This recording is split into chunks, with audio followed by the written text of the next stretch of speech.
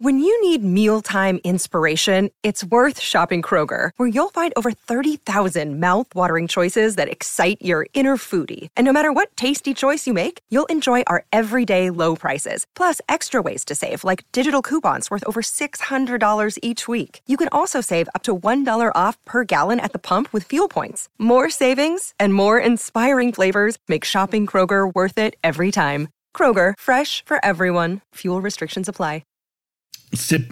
Take a sip of my iced tea. Take a sip of my Guinness, which is Irish iced tea. More interesting, a better choice probably. Nah, Guinness is so weak though. Take that, Guinness. No, everybody thinks it's strong, but it's on the weaker side of dark beers. Yeah, it's true. It's true. All right. Hello, dear listeners of the Mad Scientist podcast. I am your host, Chris Cogswell, here this week joined by a much deeper Marie Mayhew. Well, hello there, listeners. I'm just playing. That's not Marie. That's not Marie. That's TJ. She sounds way better than TJ. Oh, man. No, that silky smooth voice. Telling you, man. It's a different kind of silky smooth. It's smooth like the Guinness you're drinking. Yeah, there you go. It's good stuff. It's all Irish, what can I tell you? All Irish. Dear listeners, so this week Marie is traveling for business, which sounds super authentic and very adult, and much more adult than anything I ever do. And so we are going to be joined here by one of my favorite podcasters, TJ, who is working on a new show.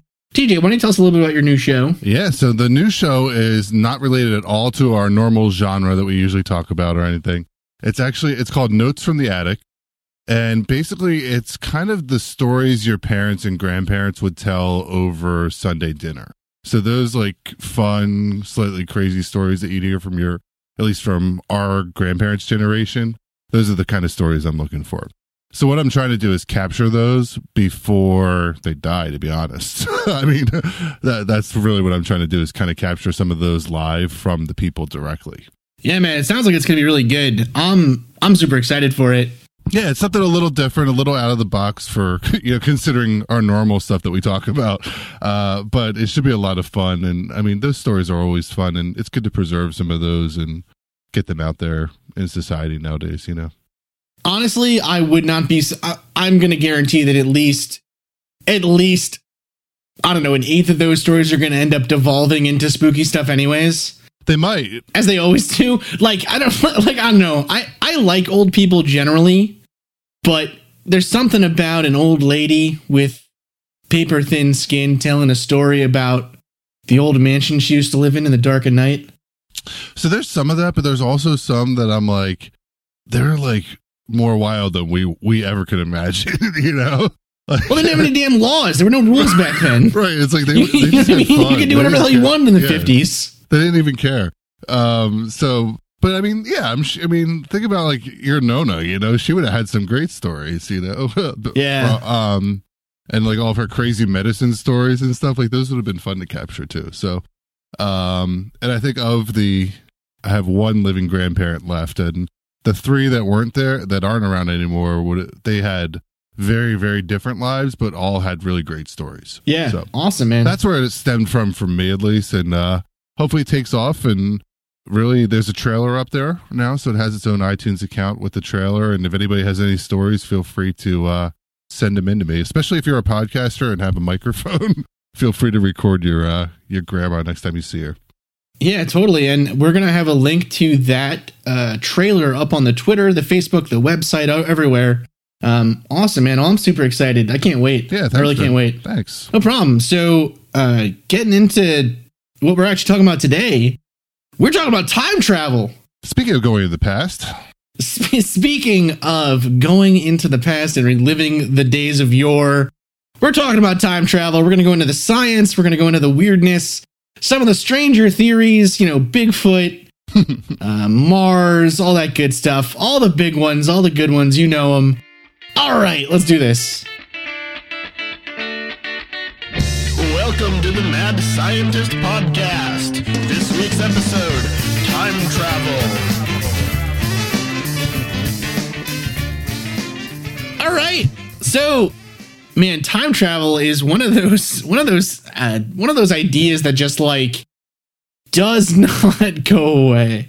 I thought it would be a good balance of like just tinfoil hat stuff, which apparently that's my role as a guest on people's shows now. It's like, oh, let's have TJ on if we're going to talk about some crazy shit, you know? Like, and I can say shit on your podcast. So that's good.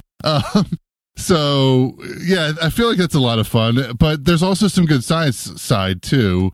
And I know, obviously, you know, for the record, I know we have not officially done time travel yet, but it'd be fun to know, like, is it even possible on paper? You know, can we go both ways? That's always been a question I've had in my head, whether you can go forward and backwards or just backwards, as I personally think, you know, things like that are why I would be interested to talk about with you about it, at least. Yeah, man. So time travel is like one of those side effects of the mathematics of physics that like the same with like the multiple worlds hypothesis. Mm-hmm. There's a lot of, I don't think people realize that there's a lot of math. So this gets to kind of like a larger question, which is math real, or is math just like a tool, like a language? Mm-hmm. Right. And there's a lot of really good philosophy actually out there on like, is language even real too? Right. So like the fact that we can like when I say the word chair, you can think of a billion different types of chairs if you really wanted to, right? You could nearly an endless number of chairs probably that you could think of. Yeah.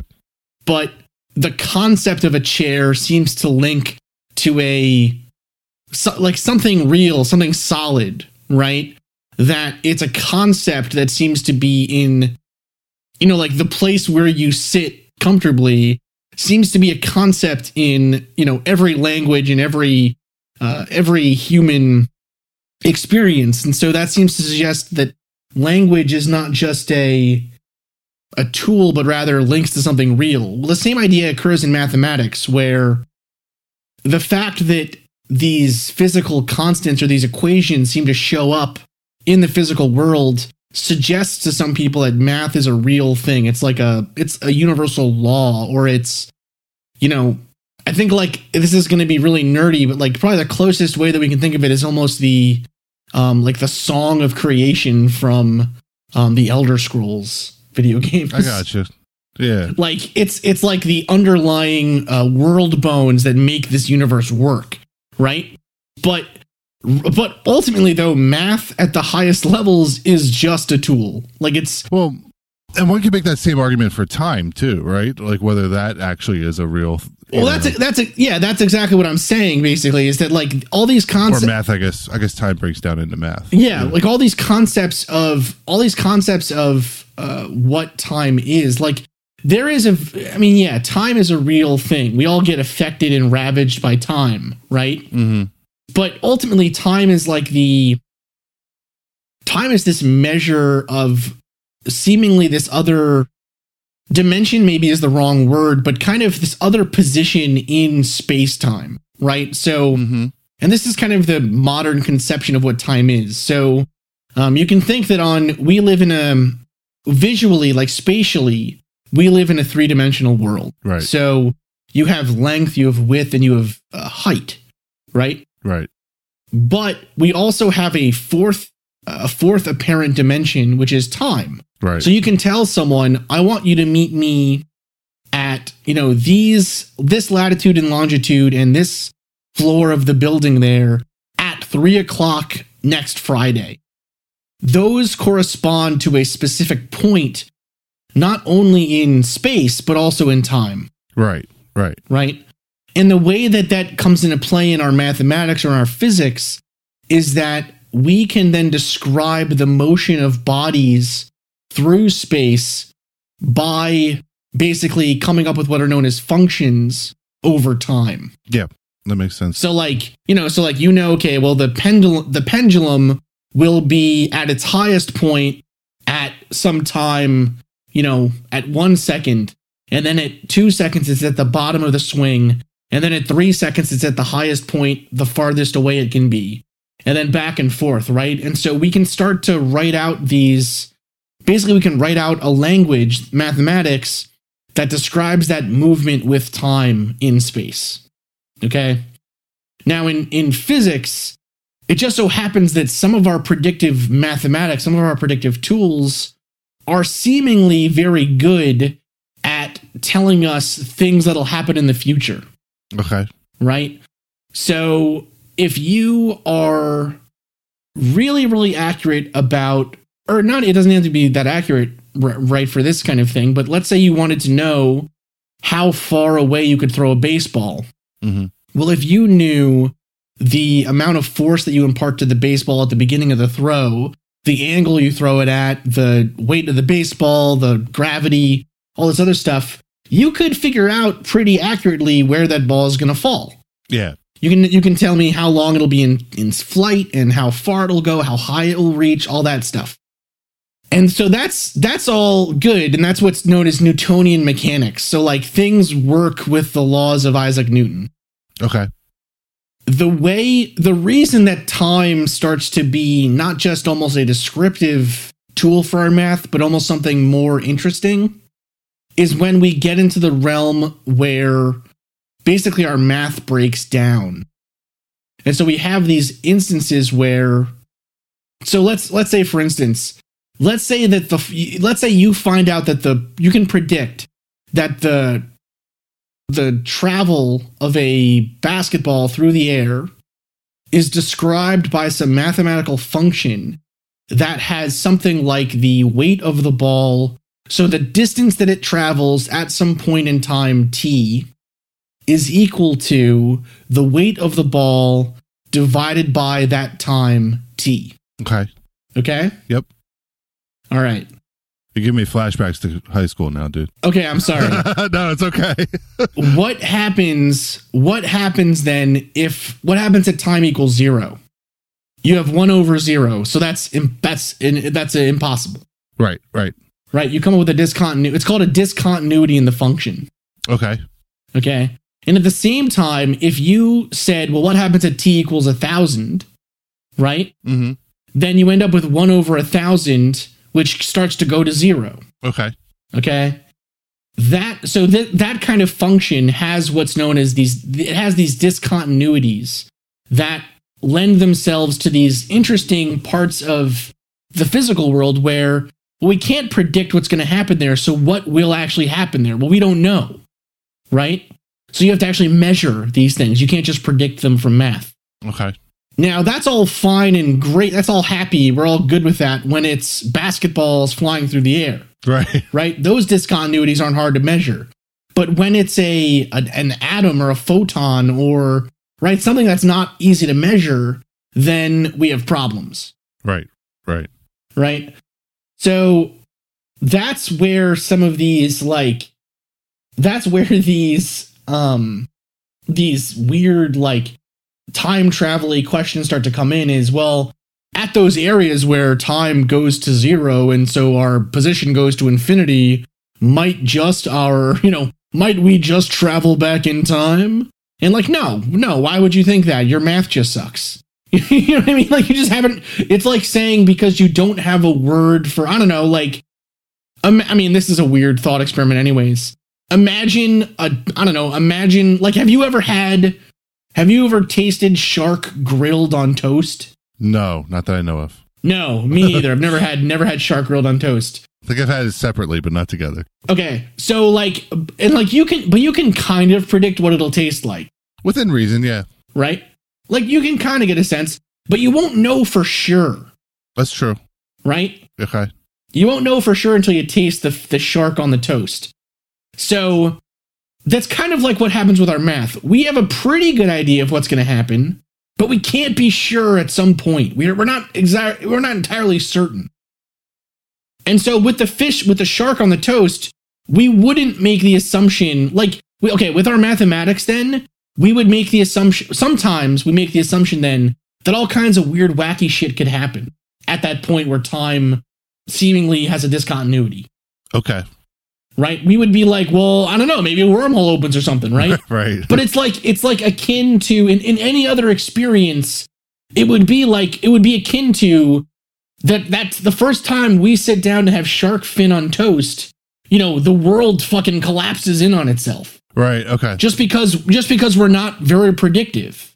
So because it's an unknown from the science side, then we start adding all the other stuff into it, like the bigger picture stuff, like it's exactly like the I don't know what the right word is, spiritual stuff in some cases. We start adding in all this other, like, there's this, I can't remember who said this, and I'm sure a listener is going to let me know. I'm going to be like, oh my God, I can't believe I couldn't remember that's who said this.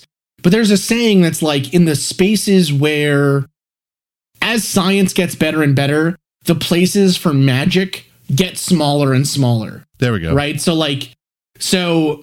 it's the same thing here. Where our science can't explain, all of a sudden we have to throw in all this crap that we believe in. We have to throw in there, I don't know, poltergeists and magic, and right, like, we have to throw in all this other crap, but the actual predictive power of that argument gets smaller and smaller. So what I'm trying to do is make the connection of, all right, so we have this science stuff on paper, right, which is basically math, which is what you're describing now. Yeah. Makes sense in a baseball. How do we get from the baseball will be from the pitcher to home plate in X amount of seconds to John Teeter flying through, coming back from the year 20 whatever to 2000? You know what I mean? Like, how do we make that jump?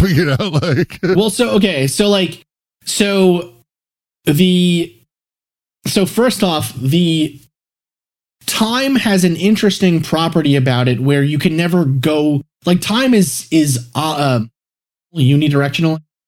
It has, time has an interesting property where it only moves forward, right? Mm-hmm. Like, you can't actually reverse time, but you can move backwards in space, right? Okay.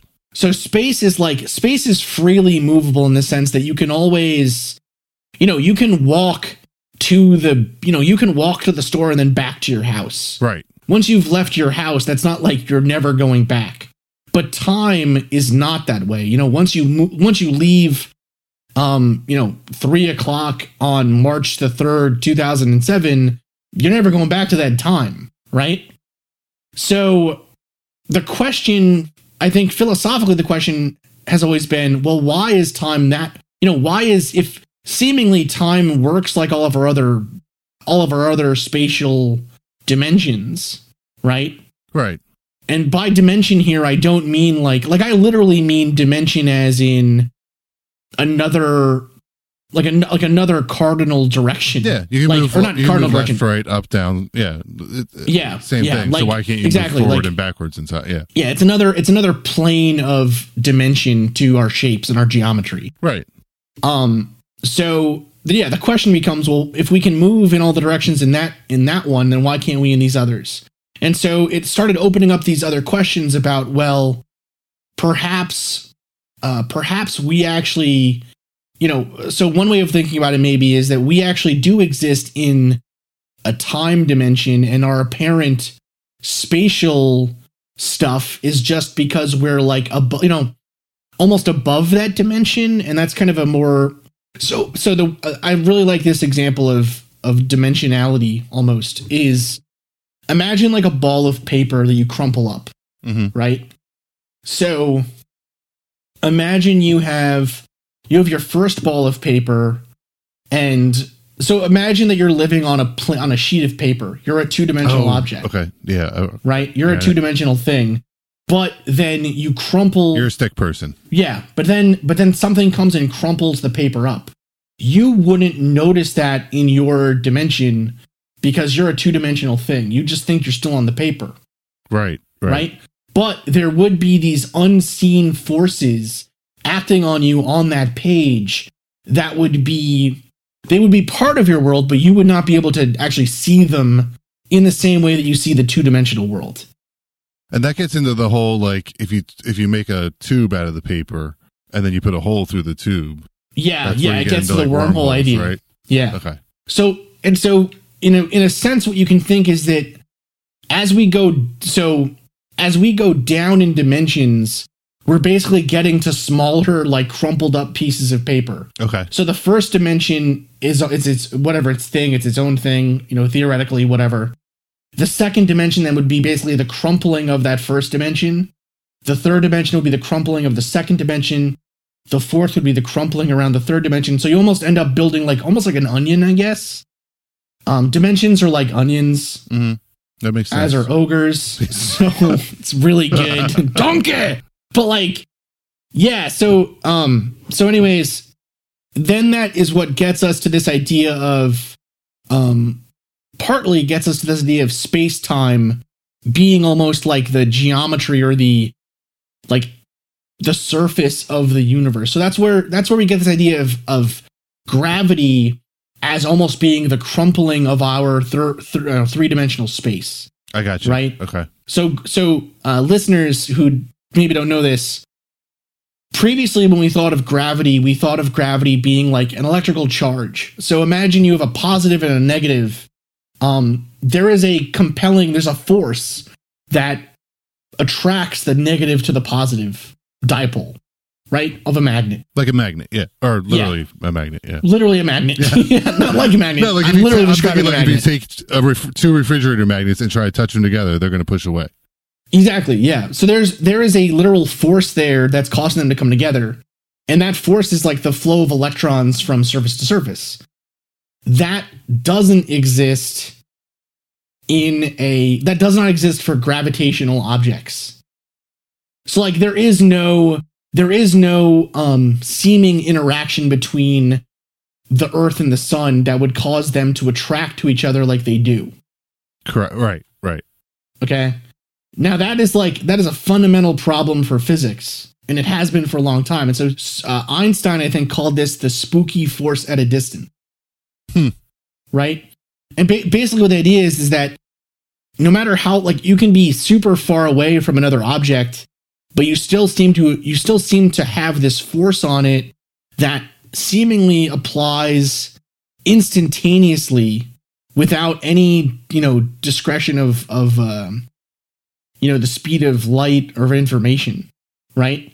And besides that, whatever, this whole gravity idea, there just is no physical mechanism for gravity as far as we could tell previously. Okay. And then Einstein comes and says, well, what if we think about, and this is a gross, I am not smart enough to understand Einstein fully. You know what I mean? That's just a fact. You're pretty close. No, dude, in our, you know what I mean? In most of our heads, you're pretty close. The thing is, I don't know, I have never, I have what I would consider to be a layman's, or maybe not a layman's, I have a interested layman's understanding of Einstein. And I have a layman's understanding. So. We're doing great. Yeah. The two of us combined make a whole moron. Yeah, exactly. We're doing great. You know what I mean? Two morons and a microphone or something. Yeah, we're doing great. So this idea of space. So the way that this was explained, or the way that Einstein said, well, why don't we think of things this way then, is imagine you have a sheet that you're holding tight, right? And then you put a bowling ball inside on the center of the sheet. Well, the sheet surface is going to start to deform around that heavy object. Right. Right? And so if you put a marble on the sheet, that marble is going to go right to that heavy bowling ball. It's going to move towards the bowling ball. I got you. That's basically what gravity is. It's it's like the crinkling of our space-time sheet. So then in theory, there should be an anti-gravity, right? Well, why would... Or is that part of the problem? Why would there be? Well, because, if there's always a balance, right? If there's pushing in, then theoretically there could be a pushing out, maybe. Right? Right, yeah. But the question though is what would that even look like, right? Because seemingly gravity is an effect. It's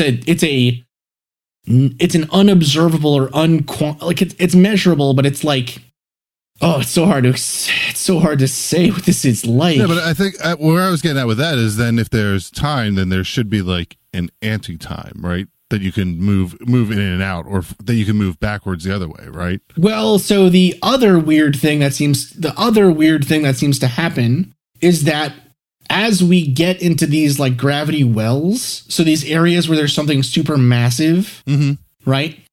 Your speed will increase to the point that you start to approach the speed of light.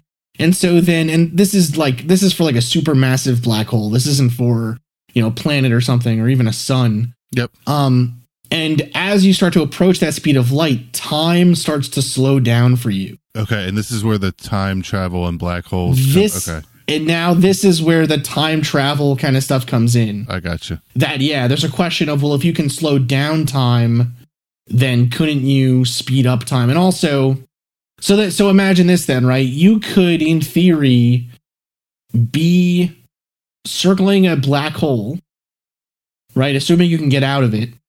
You could be circling a black hole where time moves at 1/1000th of the speed that it does for the Earth. And so every day for you on that ship is 1,000 days on the surface of the Earth. Right? I got you. So in theory, you could travel ahead of time, right? Now you're hurting my head because I always thought you could only go backwards. Okay. No, this makes sense. It does? No, it does not. So you could basically, in theory, get a lot older, or you would stay young, but the people on Earth would get older.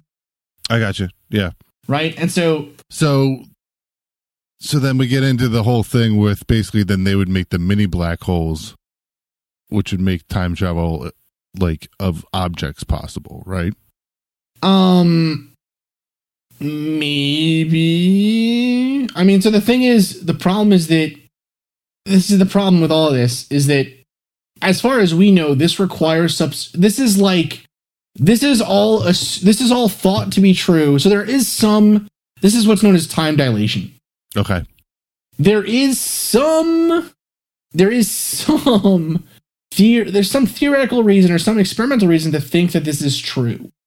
But it's like there's some reason to think that this could be true. Well, and that's what I was wondering is like, has science... The problem though is how do you get it to work in practice, right? Like you would need these effects to actually be usable in any way.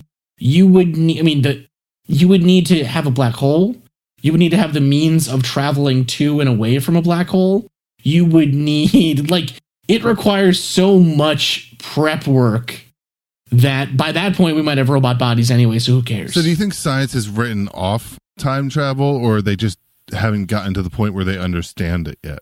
No way. Dude, time travel is I would say time travel is probably one of the most seriously considered of the non-standard scientific lexicon. Okay. That's what I was wondering. You know what I mean? Like if there was just too much evidence on paper where they're like, this could never happen. Like it's only good, from the fictional side of things. Like I would say that most physicists, that as far as I know from reading, the vast majority of physicists would say that, yeah, there's no good reason to think that we could travel back in time.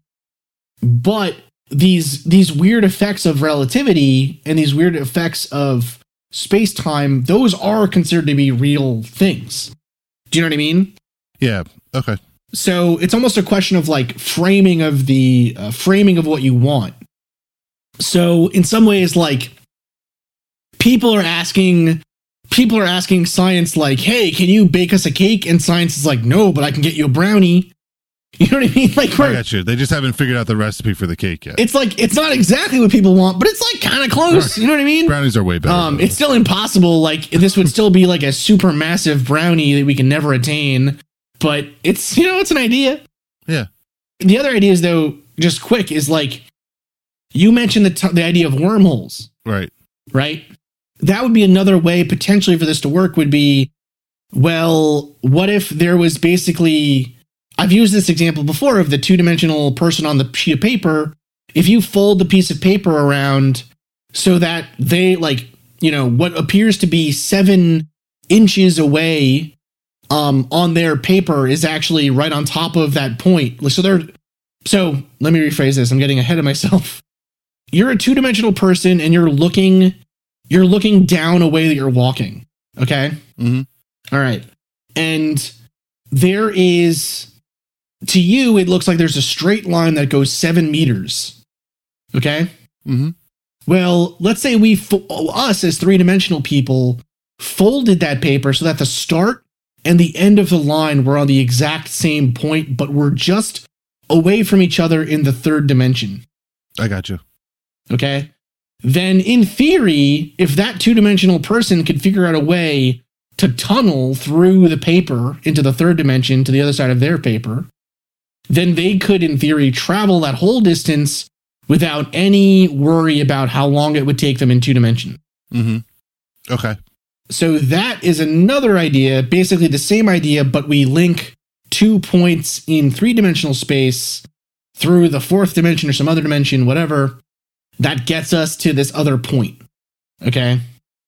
That's the other idea of how we might be able to do, say, long-term interstellar travel, but also it could maybe, if we think about time, if thinking about time as another dimension isn't just a nice mathematical formalism, but is a real physical reality, then maybe we could also do the same thing with the dimension that is time. Because then you're basically folding it. Yeah, so you could move from one point to the other. It's just a matter of figuring out how to manipulate that. But again, as far as we know, our understanding of time is a mathematical formalism. But I also think we have a very skewed, like I don't think we have a good grasp on time at all. I mean, regardless of, you know, time management skills and all that stuff. But like, even if you look back at where, you know, people say, oh, this happened during this time frame in history, you know, and then it's like, no, it was really like 1,000 years before, you know, because they had the calendars wrong.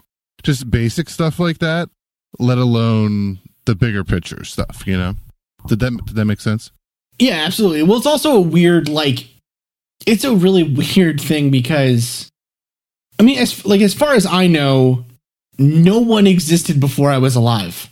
You know what I mean? Like, as far as I know, no one existed before I was conscious enough to realize that they were alive. And no one will exist when I'm dead. I got you. So time is like there does seem to be some aspect of it that continues past us, but at the same time, it is a very, I don't know, like philosophically, time is a big problem for us, right? And mathematically, or I guess in terms of physics, we don't really have the same control over time that we do the other, I don't want to say the other dimensions or like the other spatial coordinates or something, but like we don't have ways to speed up or make, it's just like, oh God, I'm all turned around now. No, it's okay. I think what you're getting at is like, you could take a 3-dimensional object and cut it in half or glue another piece onto the end of it. And we don't currently have a way of cutting and gluing stuff in the time realm, right? Is that what you're getting at? Oh my God, we sound like a bunch of stone college kids. Jesus Christ! What I mean, what I mean, what I mean is, I guess time. We treat time as if it is something different than just a position, right? We would never talk about how we could, lengthen or shorten the X dimension. Right. Or the Y dimensional space. Like, but we think about ways that we could shorten or lengthen time. And it's because it's linked intrinsically to our biology, right? But I mean, it's such a strange concept and it's so hard even to, I mean, I would argue it's even hard to talk about really in a sensible way we're proving that, but yeah. As we are proving to you listeners who have fought through all this time with us so far. All right. So how do we get So the science side basically is confusing as shit, even though you did a great job of explaining it. But I think for even scientists, it's confusing, right? So like, how do we get from that, like clearly to, if you put time travel into YouTube, the 5 billion videos that come up, which I was down that rabbit hole earlier today. So how do we make that jump from the science side that you explained, as best you could just now, to all these people that claim to be time travelers and coming back from all these future years, or my personal favorite, John Teeter, which I know has pretty much been proven a hoax at this point, I think, but how do we make those jumps? Well, so the thing is that like time travel is such a perfect version of this because it is seemingly respectable for scientists to talk about. Right. Okay, that first off gives it like an air of credibility that other things like this don't have. And then on top of that, you have a lot of room for mystic making, I guess is what I want to call it. Okay. Where you can have someone like, listen, I always try to make it clear on the show, like my doctorate is in chemical engineering. I have a research background in nanomaterials. Mm-hmm. So I know a lot of chemistry. I know a lot of material science. I know a lot of math. And I know a lot of, I guess I know enough physics, atomic physics to get, to build something on the nanoscale and analyze it. But ultimately, like, I'm not a theoretical physicist. I do not know much more about Einstein really than the general public. Do you know what I mean? Like, Einsteinian relativity and whatever, time dilations and gravity and whatever is not my specialty. Like, I can do my best, but ultimately, like, I mean, I think you explained it better than I could have, for sure. Yeah. But you know what I'm trying to say though? Like, I am not, I have no claim. I have no way of making like absurd, or not absurd, but like, there's no reason to think that if I say something is possible in time travel, that holds any more weight than like anybody else. You know what I mean? Because it's not my specialty. It's not my background. It's not what I've done research in. So I could say, for example, that, okay, well, if we know from Einstein that as you move quicker, as you move more quickly in space, time appears to travel more slowly for you than it does for someone who's standing still.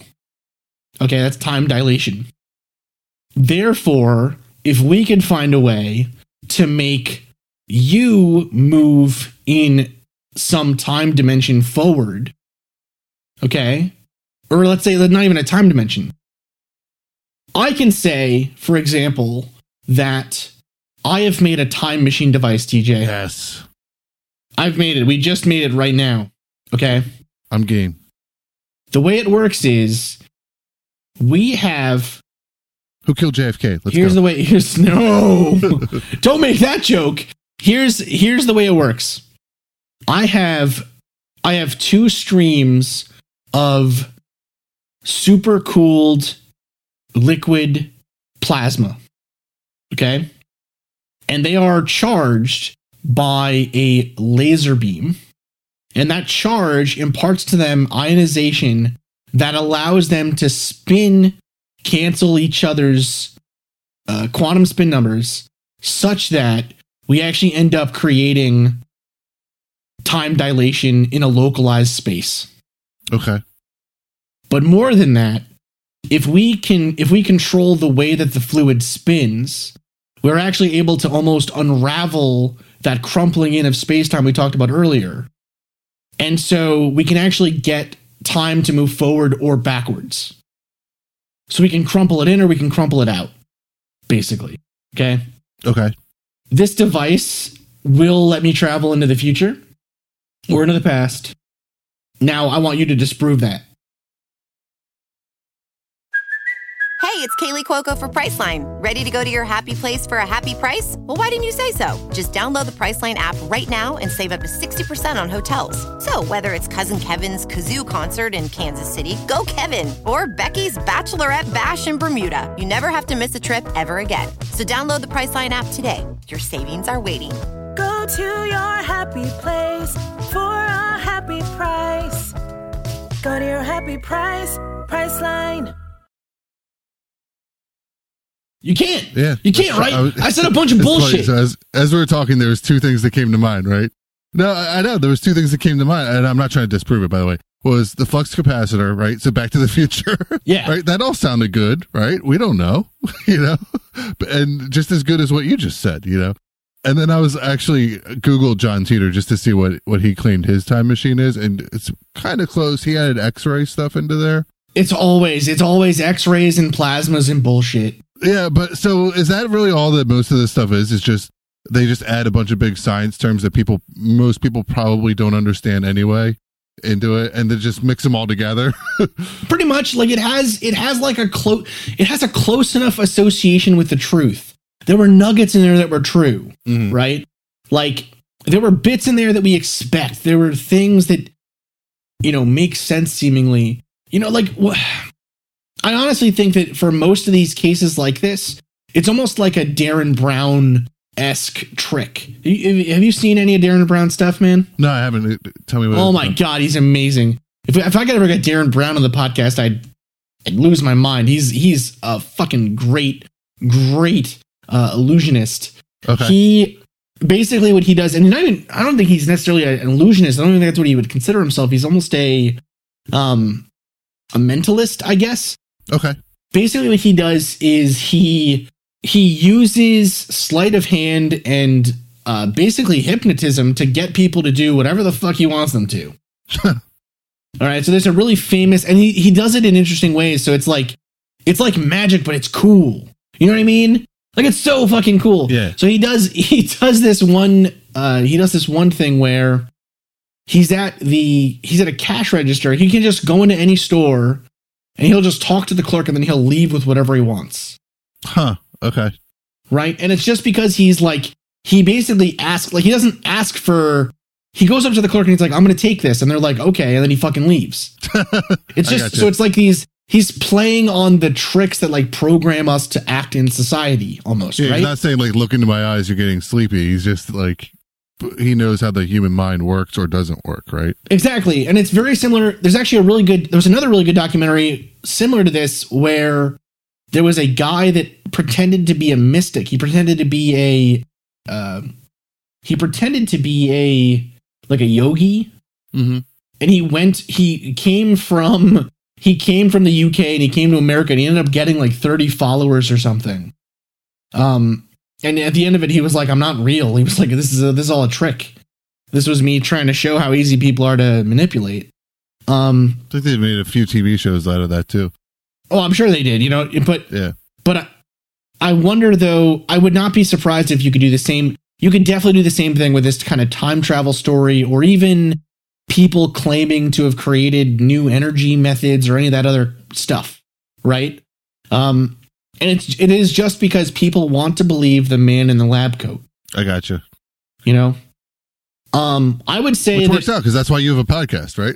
It's amazing. It's the best thing ever. Don't stop listening to this jackass in a lab coat. Right, exactly. The one interesting aspect of this that I really like is philosophically, and this is actually a thing that they do. Again, the Ricky Gervais Show is the podcast from which all podcasts have sprung. They do this awesome segment on there about time travel. Mm-hmm. And they basically say, if time travel is possible, then it has already happened. Oh, yeah. Right? Because if time travel is possible, then in some timeline, because the thing is, if you open up time travel as being possible, then again, you open up all possibilities of timelines. Well, yeah, there's like 5,000 different theories, into and the multiverse and timelines and the whole I mean, all the way to Doc Brown making the second thing, remember on Back to the Future 2. But I mean, literally, like, okay, let's say tomorrow we invent time travel. Okay. Mm-hmm. And so we go back in time, we fuck with something. Well, someone in the future might go back in time to try to stop us. Oh, okay. Right? And then someone might try to go back and stop those guys. Oh, yeah. Then it gets messy. Yeah, I got you. And so on and so on and so on. And so ultimately, we don't have time travel. Nothing fucking changes. So who cares? Because it all just ends up running its course anyway. Okay. Yeah, because it all gets canceled out. Right? Oh, science really ruins all the conspiracy stuff. It's like the thing, but it's like, it's so depressing okay. now. One of my most frustrating, I think, one of the more famous recent supposed time travels is Andrew Basiago. Mm-hmm. Now he claims all kinds of other stuff too, but one of his major claims is that he is a chrononaut who has traveled forward and backwards in time, as well as to Mars, sometimes with Barack Obama. It's really what he believes. No, I know. Or at least he says to believe. Sorry. And his father was a chrononaut too, and all this other stuff. Whatever. He's gonna be president in. I think he was supposed to be president this last election. I don't know what happened there. His timelines are just not reliable. But I would have taken that. I mean, what? his argument, one of his stories that supposedly proves that he traveled through time, is that he was going for a drive with his dad, and they got to a rest station. The dad was like, "Well, hold on, I'll be right back." And his dad that day had a long beard, or no, didn't have a beard. His dad was clean shaven that morning, and so he went into the gas station, and he comes out like 10 minutes later with a full beard. And Andrew's like, "My dad traveled through time. That's irrefutable proof. My mom saw it. My mom remembers. All of his friends remember." And here's the problem with that, TJ. Hold on. Was he part of the Philadelphia stuff too and Project Montauk? Kind of, sort of, yeah. All right. If you can travel through time. And Pegasus too, right? Okay. Yes. Okay. Yeah, Project Pegasus. That's okay. If you can travel through time, you can spend a couple minutes to make sure, because all of a sudden time is infinite, right? It doesn't matter how much time you have infinite time now. You can spend the extra couple minutes to make sure everything's the fucking same when you come back. Yeah. You would think, right? It's ridiculous. It's insanity. It doesn't make any damn sense. Unless you don't want it to be the same. Well, that's why they started, these people that claim that they travel through time now start sidestepping it by saying that there are alternate timelines. So it's like, the reason that everything they're predicting isn't coming true is because actually we just go into an alternate timeline to see what happens so we don't mess up our own timeline. Well, that's their safety net for everything, right? But again, it gets rid of the ultimate thing, which is that you can always just send someone back. Like, there's, you know what I mean? Like, it's not like you only have 2 shots to travel back in time. That's one thing that I don't one think time I to ever fuck stuff up and then one time to fix it. You have infinite time. You have infinite times. You can keep retrying until you get it perfectly. And I never thought about that till you brought it up, where it's like, yeah, if he went back to do X, right, to whatever, so he wins the election, not Trump, right? Then there could be a person ahead of him that comes back and makes sure Trump wins. Like, where does that stop? Like, yeah, it just keeps happening, right? Like, yeah. The only timeline that doesn't get canceled out is the one where a time travel device never gets built. Which, by the way, I did Google it, and he claims that I don't know if you want to get into this. We can. It's fine. He says that there was a joint CIA and DARPA program that went ahead in time and saw that Trump would win. So they're totally prepared for what he's doing right now. Yeah, I'm sure there is. That's what he claims. It's the beauty of being the guy that's traveled forward in time. You're always right. Like, except for all those times you're not. And then you can just say that you're in an alternate timeline. That the timeline split, yeah. It's wonderful. Anyways, let's get into a fun time traveler. John Teeter. That is, and I know I've mentioned him a few times, but so he was one of my like break-ins into this weird stuff, right? Into kind of the conspiracy realm above top secret days, back in the day. And I don't think that was the original stuff on Above Top Secret, but it was like the repost of the original stuff. Sure. And allegedly he had an account on there too. So that's where it got really interesting for me. Because at first you're like, nah, but then, you know, at 20 some years old, I'm like, wait, he says big science words. That kind of makes sense to me. You know? Wait a second. And that's kind of what you and I were just talking about, where it's like, yeah, to an average, you know, communication major that's probably hungover reading it on the internet, you know, it probably does make sense, you know. But so in your theory, technically, back, you know. Yeah. I mean, that's why it's so important that, like, we train the public to be able to, like, see bullshit science apart from good science, right? Like, science has done such a shitty job. We teach kids basic science stuff, but at a certain level, it does not matter if every kid knows what mitochondria is. What matters is, can you think scientifically? Can you rationally pick apart an argument and see non-scientific thinking and non-scientific practices or methods? You know?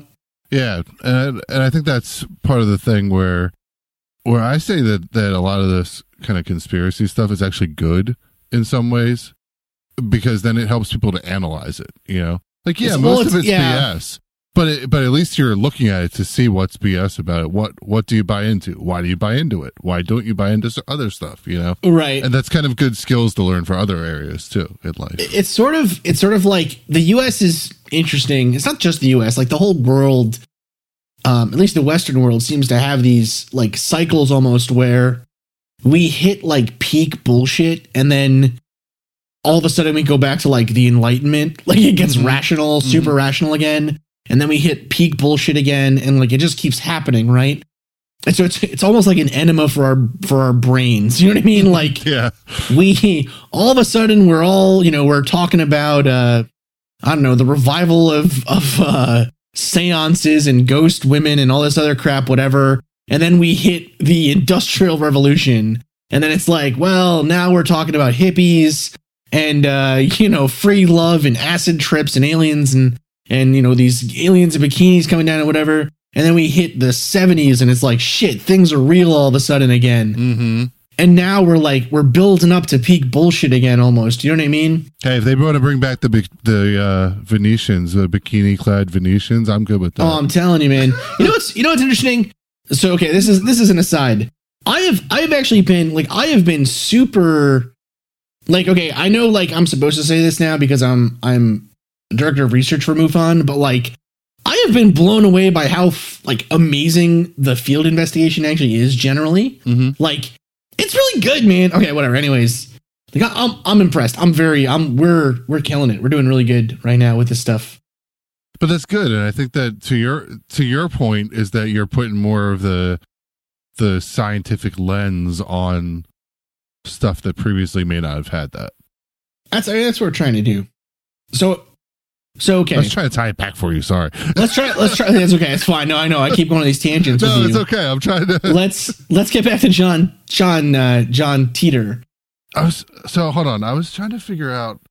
I thought they solved his thing, or like something came out, but I can't find the most recent. So okay. So for listeners that don't know, John Teeter basically started posting on the. Was it Above Top Secret, or was it like I think it was Coast to Coast AM? Yeah, it was bulletin boards before internet. So for all of you young folks out there, yeah. So back when the internet was like a lot, it was still just as scary, but it was a lot harder to access. So it was like shady too. They had these like big message board stuffs. I think it was less scary, to be honest. So basically, this guy posted a thing that was like, I'm here from the future. I'm here to stop like a catastrophe or something. And he said that he was specifically looking for an IBM computer, a very specific model that I guess was supposed to be able to run the kind of programming language that they utilize still in the future or something. Yeah. So apparently, and I'm cheating a little bit here on Wikipedia while we're talking, but that's okay. Is that apparently it was the IBM 5100. Yeah. And because it had a secret backdoor that could run 2 different types of systems. So it was APL and basic programming languages. So that was even before my time. But now, like, but think about how fucking dumb that argument seems now. Now, yeah.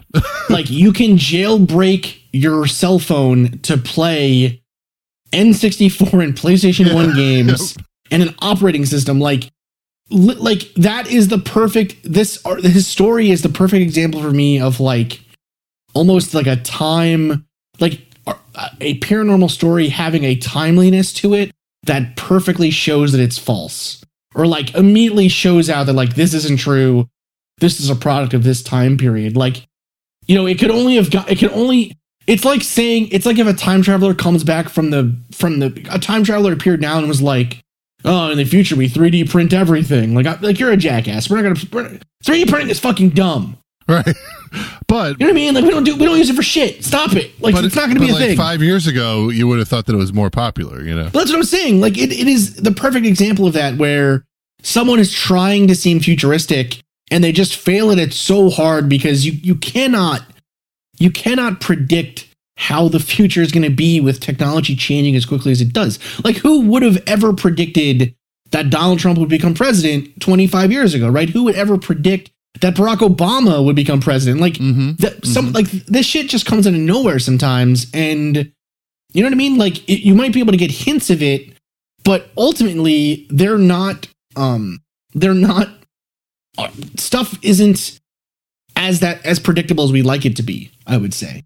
Especially technology. Yeah, I think you can make educated guesses on some stuff, like some of his predictions about like the 2004 election was going to be the start of the Civil War and and people could be like, well, that hasn't happened, so he's wrong. And then, you know, the pro-Teeter people are like, well, it happened in that timeline, but we prevented something bad from happening. So, you know, so now it's good. It's good again. Yeah. Or maybe there was a slight break. We just haven't noticed it yet. You know, those type of things. But I mean, I think you could look at kind of where things are going and make like Nostradamus type predictions that you can look back at and either say, oh yeah, that kind of fits, you know, later on. Oh yeah. Let's try it now. I mean, like, I guarantee that in the next 100 years, there will be a great war. Right. You know what I mean? Okay. Let me try. Okay. And yea, there will be a great war. And there will be a great war. Brother against brother. With fire from the sky and land ripped apart.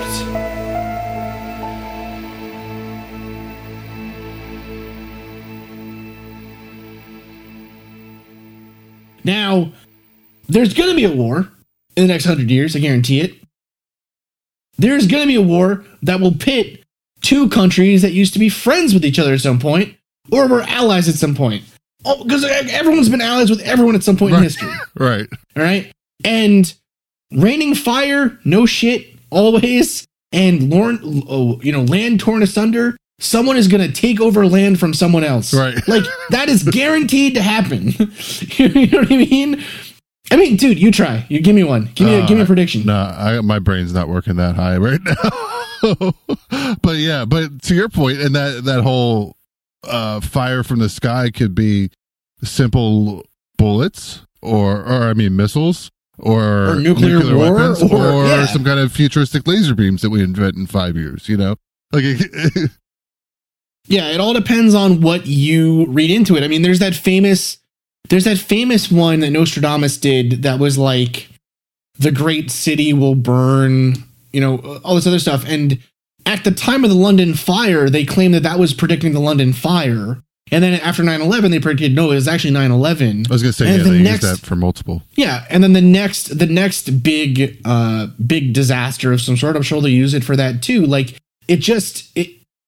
predictions great. You know, the beauty about predictions is that if you write them weird enough, they can be used for anything. I mean, hell, you don't even have to be that weird. Like, I think we generally could say there's going to be some kind of school shooting in the next 3 months and probably be accurate on that. Oh, I guarantee it. And that's not taking any political stance, not making, you know, that's just making an educated guess based on what's been happening lately, you know? Yeah, no, there probably be another school shooting. There will probably be another uprising in the Middle East. Right. There will probably be there's a guy that claimed heightened tensions with North Korea, you know? Well, I was going to say there's a guy that recently came and said that he was from the future and claimed that in his timeline or in his future where he's from, North Korea and South Korea unite as one Korea, but he doesn't want to tell us how it happens. So it's is this the Noah guy? Was this the Noah kid who is actually who's a 20-year-old that was taking the pills to? Oh, I think so. Yeah, is this the same one that he's been on one of those crazy YouTube channels? Yes, yeah, I think so. And he originally came back, and then they're like, "Oh, he passed the lie detector test." But if you watch it, he just has a blood pressure cuff hooked up, and then they put truth across the screen. You're like, oh, whoa, that was a real lie detector test. As if lie detector tests mean anything, anyways. But right, yeah, it's ridiculous. I think you said, or either you or one of the true crime podcasts, or both, have been like, lie detector tests don't tell you if you're lying. They just tell you if there's a change in your body activity. Right? They tell you if you're nervous or if you're hungry or if you're horny or if you're anything else but lying, basically. Right. If you're sweaty, it's so dumb, man. Yeah, dude. I don't know. So time travel, it is really one of those overarching ideas that I think. I'll make a recommendation though, do you have Hulu? Do I have what? Do you have Hulu? You have Netflix. Yeah. I have Hulu. Yeah. So there was that Hulu series, 1963. Okay. Where it's James Franco, and I can't remember the female lead, but basically he's trying to go back and change the JFK assassination. So he and it's I think it's a 10-part series or mini series on Hulu. It's really great. It gets into some of that paradox type stuff that most of the time travel things get into, I feel like. But it was really interesting, and it has a different twist on whether it's good or bad to start screwing around with things like time travel, you know? Yeah, sure. I mean, it's one of those. Yeah. I mean, it's again, if it's happened, it's happened. You know what I mean? There would not be a way for them to. I mean, we can't even stop people from smoking meth. Right. You know what I mean? We're not going to be able to stop people. We're not going to be able to stop people from traveling back in time once it becomes available. I mean, maybe it's a single, maybe if we ever find a way to do it, it's a single access point controlled at the center of all the world's militaries or something. But even then, again, I don't know. It's such the other thing too, though, is, would you even want to travel back in time? Well, that's what I was actually going to ask you in the beginning, and it's probably a good way to start wrapping things up a little bit too, is I would, from a curiosity, I would want to go back as more of the chronovisor type of time travel. You know what I mean? You remember that? Go back and see what happened in the past. It's more like you're watching it on TV, but you can't necessarily go back and mess with it. I would be super into doing Assassin's Creed style, where you know what I mean? They hook you up to a machine and you can relive DNA memories or something, even though that's all ridiculous anyways. You know what I mean? I would be super into doing something like that. Like you're saying, chronovisor or something. Imagine what a powerful, just imagine what a powerful research tool that would be anyways. I mean, you could, I don't know. Just like with we're talking about your podcast starting up here. Imagine if you could actually I would love to see my my family as it grew. You know what I mean? Or my Nona's childhood or where she lived, or you know what I mean? I would, but I wouldn't, because I feel like you're if you went back and saw it, it's not the same as her telling it to you. You know what I mean? No, it's not. And well, that's the thing too, is that it's, you lose some of it. Right. The other part of this that I don't think anyone ever considers too is if we had time travel, right? Mm-hmm. And this, as far as I know, this is never brought up in any science fiction book that I've ever read. Maybe it has. Listeners, if you've heard of a story like this, let me know. But like, if time travel, if it's possible, then crime is gone. There's no more crime. Right? If we can travel back in time, then every single crime that is committed, we can stop. And besides that, every crime that gets committed, we can investigate perfectly. And that's assuming everybody has access to the time travel. You know, I mean, that gets into a whole different. No. Yeah. Dude, no. I'm saying the Supreme Court has access to, like, you know, Judge Dredd style. Yeah. Because again, if you have a time travel device, time becomes infinite for you. So, you know what I mean? What I was getting at is, like, let's say, like you said, the military has it, but the civilians don't yet, right? Yeah. What's their motivation to even give a shit, you know, to go back to see, like, oh, did this random guy kill this other random guy? You know what I mean? Like, they probably don't care. No, probably not. But I mean, at the same time, though, you know, I mean, in some ways, maybe the best, and this is part of what gets into the overarching conspiracies always, is maybe the best evidence that time travel isn't possible is that big, powerful people keep getting into trouble. Mm-hmm. Right? Because you'd imagine that, and then of course we're gonna get messages that are like, you know, well, you know, the Rothschilds have never gotten in trouble. You know what I mean? Like, okay, because they have the time. Yeah, but I mean, you know, like, they don't get in trouble on our timeline, right? No, and two, I mean, that's always going to be the argument, and I think that's what it's always going to come back to. Yeah, for any kind of thing trying to disprove or even prove time travel. You know, it's like you said, if it, you know, well, why didn't X happen? Why do we still have, you know, why do we still have cancer? We should have gone back, and if we cure it in the future, why can't we go back and cure it now? Yeah, you know, then it's well, in this timeline we haven't, you know. And that's where I think it starts exploding everybody's heads and phones, and then it's just this, man, we missed, end of everything. You know, I think we did an all right job on the science this episode. TJ, I want to thank you so much for coming on, man. Yeah, it was fun. I mean, I think we got a little bit of science, a little bit of tinfoil hat, and hopefully we didn't lose too many people for you. Oh, it was good stuff. I had a great time. Yeah, it was I'm a little upset. I know, because, okay, listeners, full disclosure, before TJ come on, he said no more aliens. He didn't want to talk about aliens with me today, so we didn't. But my favorite alien theory is that they are time travelers, TJ. Gonna leave that one hanging out there for next time. The Nordics, I could buy that. It's not the one I think is the most true. It's just the one that I like the best. All right, I like Anyways, thank you, dear listeners, for checking out the Mad Scientist podcast this week. If you like the show, please go review it. Subscribe to us on iTunes, Apple Podcasts, Stitcher, Facebook, all those places. It really helps us out a huge amount. And please be sure to check out Notes from the Attic by TJ Coonahan here. Thank you, sir. Once it releases. When is it releasing, man? Hopefully this summer. So it's got still a few months out. Nice. But yeah, like I said, the trailer's up on iTunes, so you can always subscribe to it now. Check it out. You know, I wanted to lock the iTunes stuff in ahead of time. Yeah, absolutely. Hey, if anybody has some good stories, I know there's a lot of people all over the country, not just in my little bubble over here, you know, in Pennsylvania. So if anybody has stories or has grandparents that have cool stories, either get a hold of me or record it yourself and send it over to me. I'm okay with that too. I can make it work.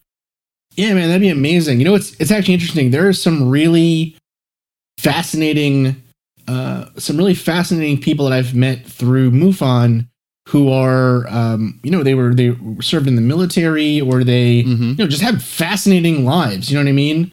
That I'm sure would be great for the show. So maybe I'll have to, you know, send some emails maybe. Yeah, definitely. Man, but yeah, anyways, listeners, you know, TJ literally got the microphone I'm using right now for me. So listen to his podcast. Thank you so much. I have the same one. I have that microphone, brother or sister, depending on which way you want to use it. Oh man, we're doing great. and our blanket fort as well too. So that's, you know, it's kind of appropriate because, you know, we're Pod Brothers and they have Pod Brother microphones. So it works out. Yeah. It's wonderful. Good stuff, man. All right. Thanks for coming on. Thanks so much for having me on, man. I appreciate it. Oh, no problem. All right. Bye. Bye.